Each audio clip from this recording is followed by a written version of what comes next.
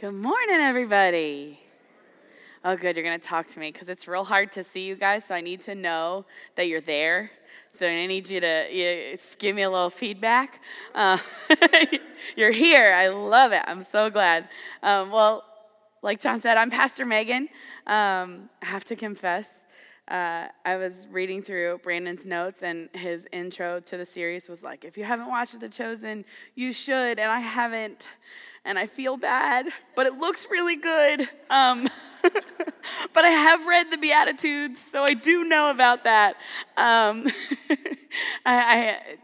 me introduce myself a little bit so you know a little bit more about me instead of this, random pastor standing on your stage. Like John said, I am from New Life Calvert, which is in Prince Frederick, Maryland. So we're, hour and a half. I don't know how long it took to get here because we made multiple stops on the way because we have dogs and little people, and they all had to go to different places for us to stay the night down here. So I've been at New Life Calvert for 5 years since New Life Calvert was launched, which is really cool to be a part of a church that's building something and going to plant in a building, because that's what we did, which was really cool. And 5 years later, we're doing some awesome things, which is really fun. But I'm 37 years old and have only been a pastor for about 2 years. I have a crazy backstory, which I won't bore you with all the details this morning, but I worked on cruise ships for a very long time after college, which is actually where I met my wonderful husband. And I came back to Maryland, like, now what? I've been traveling the world and having this amazing time, and now what do I do with my life? And I landed at New Life La Plata, because they seemed to have a pretty active young adult group, and I got very involved in that. And God was kind of like, this is your home. And I said, well, okay. And they started to plant a new church in Prince Frederick, which was where I was living at the time. And they're like, that only makes sense for you to come here. And I was like, okay, I'll go. So I go, and we start to plant. And Pastor Curtis, as we're getting ready, says, I hear you sing, so you're going to sing. And I was like, okay, I guess I'm going to sing. And so then our worship leader at the time, who we had been open for about 2 months, got called back to the La Plata campus because he needed to fill a gap. And he said, so you're going to be our worship leader now, right? And I said, okay, I'm going to be the worship leader now. Sounds good. It was all just kind of this crazy whirlwind. And things started to finally settle, which was pretty amazing how God works, because at the time, right when I was asked to be worship leader, I had actually gotten laid off from my full-time job and wasn't sure what I was going to do next. And I kept asking God, what am I going to do? What am I going to do? Where am I going to go from here? And he's like, just wait, just sit and enjoy what you're doing. And I'm like, but what I'm doing doesn't pay anything, so that doesn't work. So I kept applying for jobs and applying for all these big jobs, and no one was calling me back, and I didn't understand because I was qualified and I was energetic and I had a great track record, and I just didn't understand. And then our pastor said, now it's time for you to do ministry full time.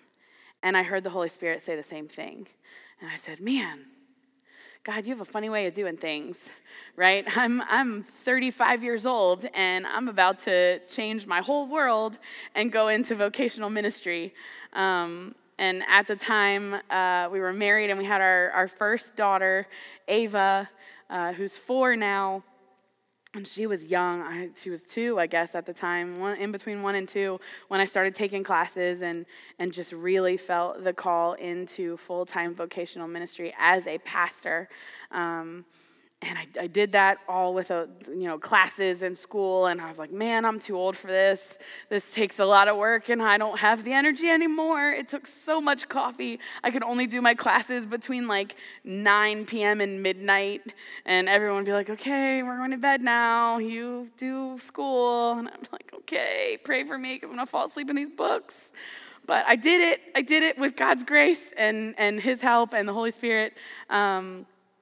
And was licensed as a pastor, and man, it's such a blessing. It's such a blessing to follow God's call, even when it feels later than it normally is. You know, you look around and you're like, all these people go to college for this right out of high school, and they do, ministry and all these things, and I'm a little late in the game, but I just love it. I love serving God on a daily basis. I love being able to preach his word. I love being able to lead worship when I get that opportunity too. It's just such a blessing. And then we had our next daughter back in January, and she's 6 months old. So if you hear anybody cranking a little bit, it's because she hears mommy's voice, and she's like, why isn't she holding me? I don't know what's happening. But when Brandon and I, of course, have known each other through New Life, through the network, and he reached out to all of our pastors, and he said, I'm going to be at NTS camp on the 17th, and I need somebody to come fill in for me. And immediately I felt the Holy Spirit go, you're going to do that. And I went, no, I'm tired. Like, I have a 6-month-old who I'm pretty sure is a robot because she doesn't need any sleep. She never sleeps. We have staring contests, and she always wins because she just doesn't need any sleep. And I was like, God, do you know what I have going on right now? Like, that's crazy. I got a 4-year-old, we got 2 dogs. I can't stay down there, and I can't wake up at 3 o'clock in the morning to get down there. That's just crazy. And he said, you're going to do this. In his very quiet, very patient, very loving way that the Holy Spirit communicates. He's like, I'll give you a minute. Go ahead, do what you're going to do, and then you're going to do this. And I said, okay, I'm going to do this. And I texted Brandon, and he was like, yes, that would be awesome. And the more I started to think about it and get prepared, the more excited I got. And man, I am so, so excited to be with you guys here this morning. I also forgot that this week was VBS at our church. So we had 100 kids every day at church this week, which was such an incredible blessing, but they require a lot of energy. Like, they require a lot. And I was the host for that, so we finished that on Friday night, and we got in the car on Saturday morning, and we got down here. And right now, what I have is a lot of coffee, the grace of Jesus, and the Holy Spirit. That is what I have. But I only say that because none of what we're about to talk about this morning is me. None of that is me.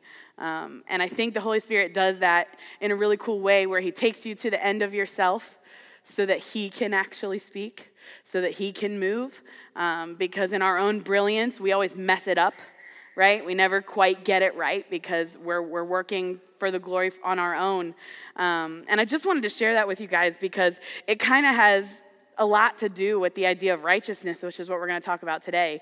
Somehow in the midst of all of that, I managed to get to watch Pastor Brandon's series that we've been leading up online. And I watched his other sermons, and man, it's been so good to dig into the Beatitudes. Have you guys really been enjoying that and how that's been going? Because it blessed my spirit so much.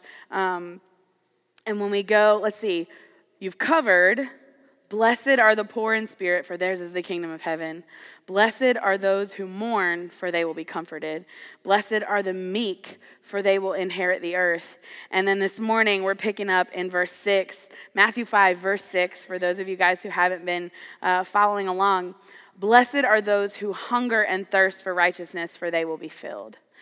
It's just such a beautiful picture in this moment where Jesus is speaking, and he's basically preempting the Sermon on the Mount, and he's describing to his disciples the people that he would call blessed.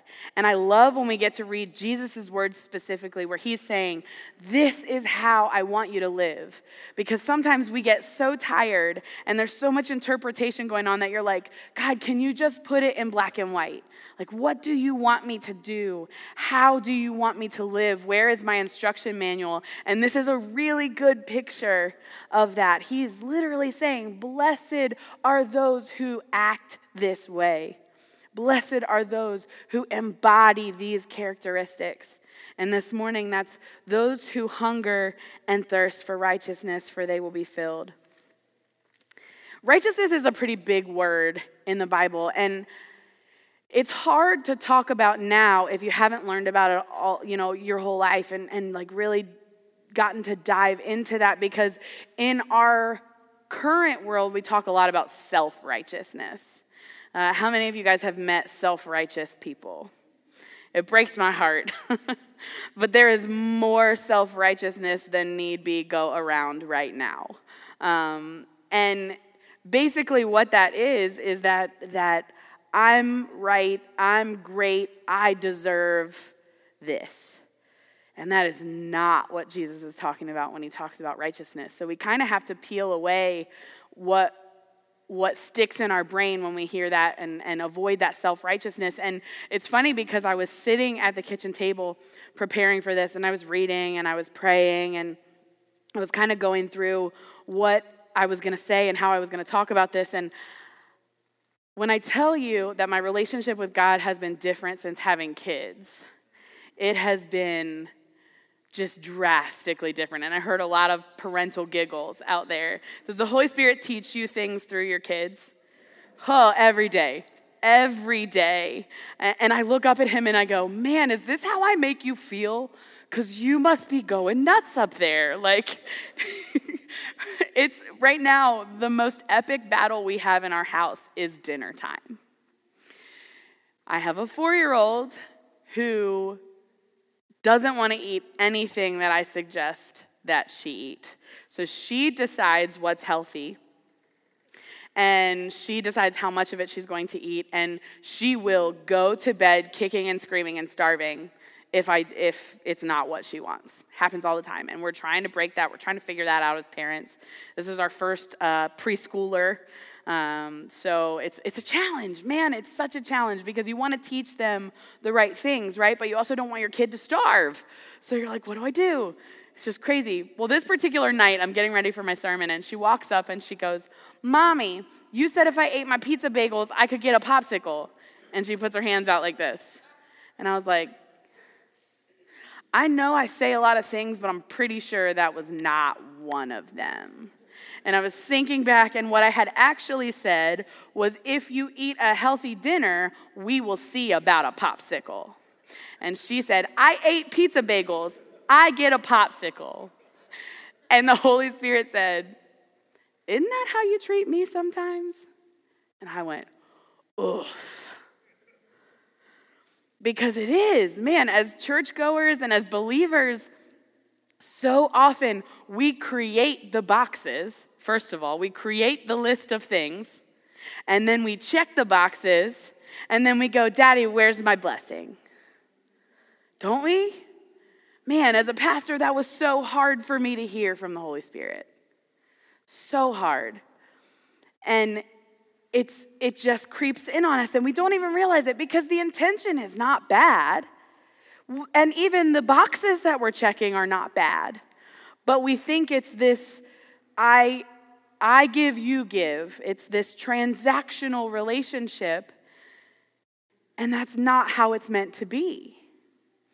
All of these Beatitudes are a constant striving, right? They're a constant chasing, a constant learning, a thing that every single day we have to check and grow in. And the work is literally never done while we're on this earth, which is a beautiful and a frustrating thing, I know.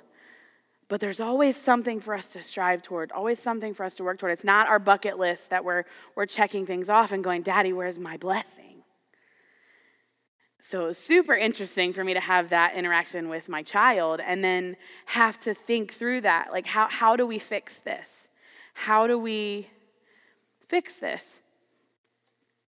And in that moment, I couldn't figure it out. I really couldn't figure it out. So I started diving more into this idea of self-righteousness and righteousness. And righteousness in this verse, in this particular context, it's the Jewish first century context. So up until this point, until Jesus dies, the way to be right with God, which is what righteousness means, to pursue rightness with God, was to follow 613 Jewish laws. That is a lot to remember, right? They had a lot to think through in order to pursue rightness with God. Then Jesus comes, and he dies, and he's resurrected, and he fixes that so that all that we have to do is believe. All that we have to do is seek relationship with him to pursue rightness with God. And that's what that would look like for the rest of time. So that's righteousness, but he doesn't just say we're supposed to desire righteousness. He doesn't just say we're supposed to try to be righteous. He says, blessed are those who hunger and thirst for righteousness, for they will be filled. Hunger and thirst. And as Americans, the majority of us, I will not say all because there is a lot of poverty in America, but the majority of us have never experienced what it's like to truly feel hungry or thirsty and not know where food or drink will come from. So I was trying to think through when have I been the hungriest? Like just trying to get into that word, trying to figure out what that word really means. And immediately I thought of the day that I had our first daughter. Moms, that day when you're in labor, probably the hungriest you've ever been in your life, isn't it? I hear giggles because you go into labor and you go into the hospital and everything's rolling and then you're like, wait, I just checked in and I can't eat anymore. And I'm going through the most grueling thing my body is probably ever going to go through, and they're not going to let me eat until it's over. So you're praying, and you're like, baby, please come out. Please, please, please come out because I'm so hungry. I'm so hungry, and I'm so tired. And you start to look at your husband, and his head starts to turn into a giant turkey leg. And you're like, you're like hallucinating, and you're so tired, and you're so thirsty, and you're so hungry. And finally you have that baby. Sometimes one day, sometimes 2 days. I was in labor with my first for 36 hours. And I was so hungry. And my husband had to leave to eat. Because if he ate in front of me, it would not have ended well. It would not have ended well. And so you have that baby, and then you get settled into the suite, and everything's all cozy. And they bring you that first meal. Oh, and it changes your life. I mean, so I had my second during COVID when you weren't allowed to leave and so you couldn't pick whatever food you wanted. They were going to bring you hospital cafeteria food, which prior to having the baby, I was very upset about. I was very, very upset about this. And they brought me this grilled club chicken sandwich from the hospital cafeteria, and it was the best thing I've ever had in my life. Thinking back, I know it wasn't that good of a sandwich. It couldn't have been. It was from the hospital cafeteria. But to me, it changed my life. I still remember drooling over this chicken sandwich. It was so good. So when I say all that to say, when God is saying that we need to hunger and thirst for righteousness, our survival needs to depend on that desire for a closeness with him, that desire for a relationship with him. It can't be about checking boxes. It can't be about a list of things that we do and then we put out our hands for a blessing. It has to be this thing that our whole life depends on. If I don't have him, if I don't have relationship with him, I have nothing.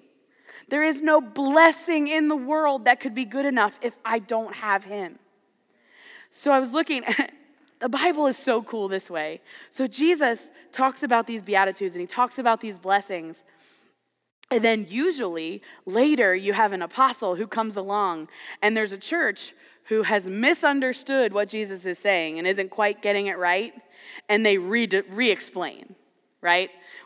Jesus gives us a chance to get it right the first time, and usually there's a church that doesn't, and there's somebody that comes back and kind of dives in a little deeper and hopes to explain what's going on. And we're going to go to Philippians to find that, where Paul writes his letter to the Philippians. And to get an idea of where he's coming from, we're going to start in chapter 3, but prior to that, he explains, first of all, he's in prison. He's in prison, and he's joyful about it. which seems super strange, but he's joyful because he knows that he's in prison because of the pursuit of this relationship with Jesus and the pursuit of other people joining him in that relationship. And he explains that. And so when he talks to the Philippians about what it's like to desire real righteousness that's not self-righteous, this is what he says. This is chapter 3, and we're going to start in verse 3 of Philippians, chapter 3, verse 3 of Philippians. For it is we who are the circumcision, we who serve God by his Spirit, who boast in Christ Jesus, and who put no confidence in the flesh, no confidence in ourselves.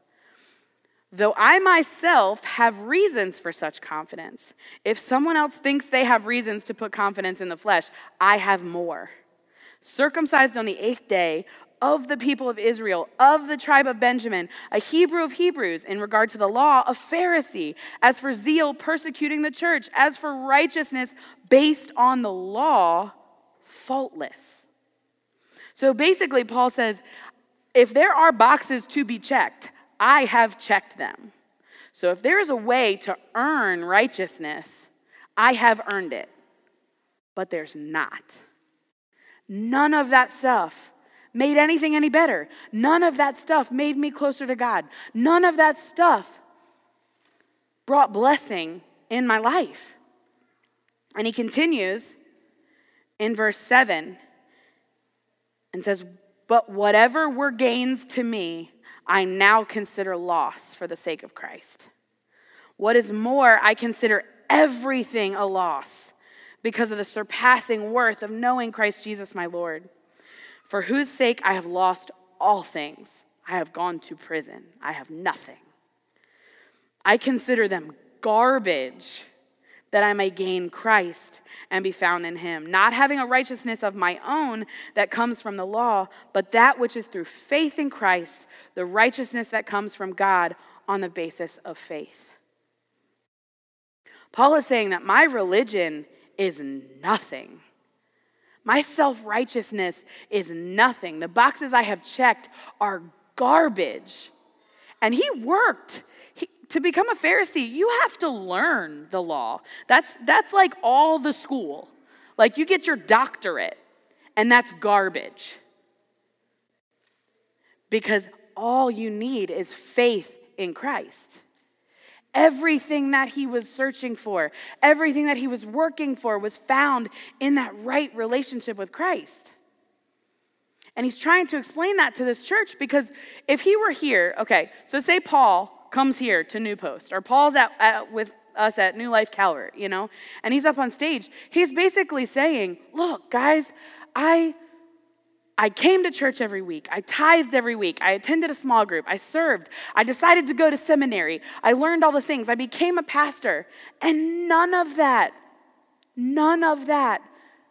was anything in comparison to having a real relationship with Christ. Having him, having access to the one who saved me. Man, it's cool to have access to the one who saved us. Right?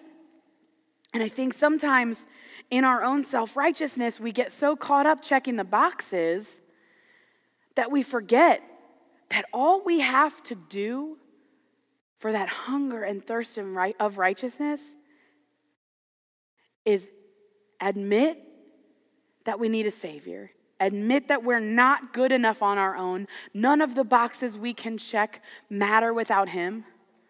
Believe who he is. Believe he died. Believe he rose again. And believe he mended that relationship with us so that we could know him. And confess that he is the Savior. That gives us that relationship. But it doesn't stop there. That's why I love that word hunger and thirst. Because hunger and thirst lasts our whole life, right? We always need to eat. We always need to drink. So it's not something that once you get saved, once you have that moment with Jesus, that it stops there. And it is as simple as digging into your word and talking to him. Because you can't have a relationship with someone you never talked to, right? It doesn't work that way. You have to talk to him. You also have to listen, but that's a sermon for another day. And you've got to get in your word. You've got to get in there. And it's funny because I have a lot of people who will tell me, well, Pastor Megan, I don't understand it. I don't know what I'm reading. Man, God has provided us with so many translations of the Bible. Find one that works for you. Find one that works for you. The other thing is, if you talk to him, if you ask the Holy Spirit, something happens and he makes it click. I can't describe it. I can't explain it. But you will read and you will read. And it could be a passage you've read so many times in your life, and every time you've been like, I do not understand. And all of a sudden, you ask the Holy Spirit for clarity. You ask the Holy Spirit to speak to you through the living word, and he does it. And you're like, whoa, I've never gotten that before. I've never heard that before. And it's the same words I've been reading my whole life. It's so awesome what the power of the Holy Spirit can do.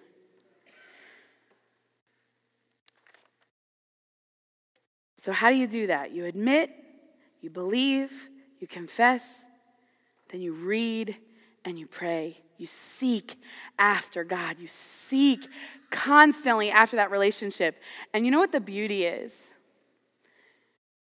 Maybe there's a couple of days where you get busy and you get distracted and you forget, right? Have you ever had a friend in your life that you were so close with, and then life took you far apart?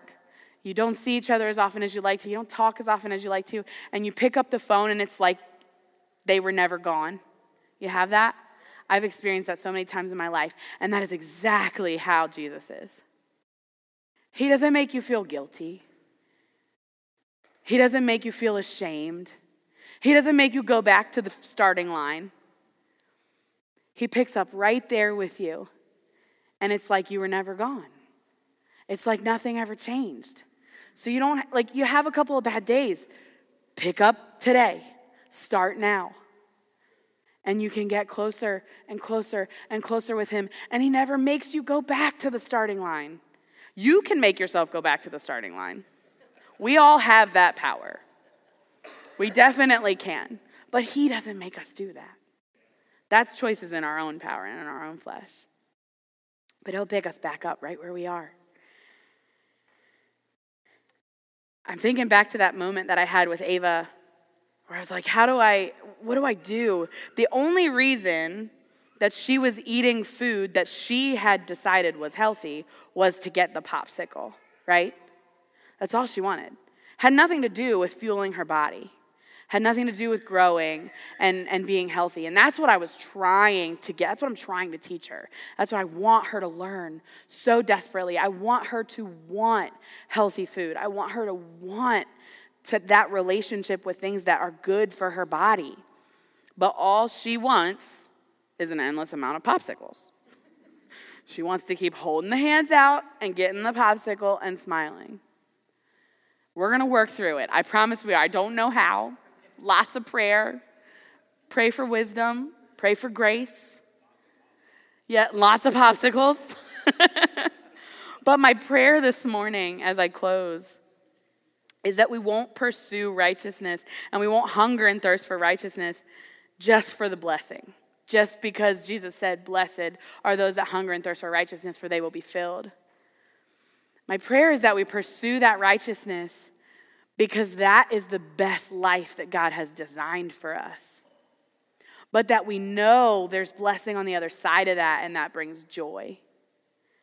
It's okay to be excited for the blessing, but I just pray that we seek after a relationship with him just because of who he is, and the blessing is a footnote. The blessing is the testimony of that you can show other people. Because of course, our first change in behavior is for the reward, right? That's just human behavior. But then you start to know how sweet that relationship is, and you chase after it just for relationship. The reward's just a footnote. Can I pray with you guys this morning?